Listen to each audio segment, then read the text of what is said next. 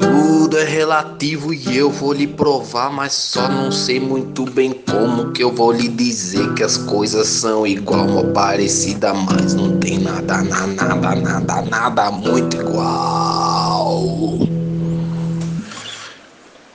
Eu não sei muito bem como que eu lhe provo que tudo é relativo e tem coisa que parece uma outra, mas no fim das contas pra cada um é uma coisa e pra cada outro é outra coisa.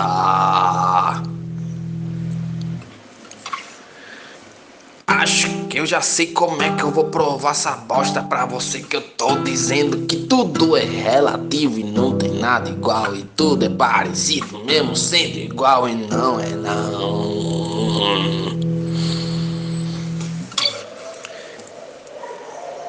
Fazer uma bola é muito fácil, mas só é fácil se for bola de chiclete, porque a de futiba não der certo. Não tem como fazer em casa, não tem como preparar, não tem não. Tem também a bola de sabão, que é só soprar no detergente que tu preparou lá na aguinha que tu pôs no pote, depois pôs no arame, depois pôs na boca e depois pôs lá dentro.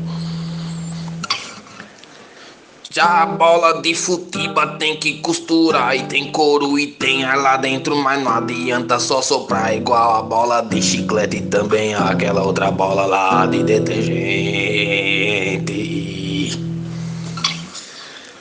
Toda bola é igual, é redondinha, é bem gostosa, mas é tudo diferente, tudo com os propósitos que não é o mesmo e cada uma serve pra uma coisa, por isso elas são relativas.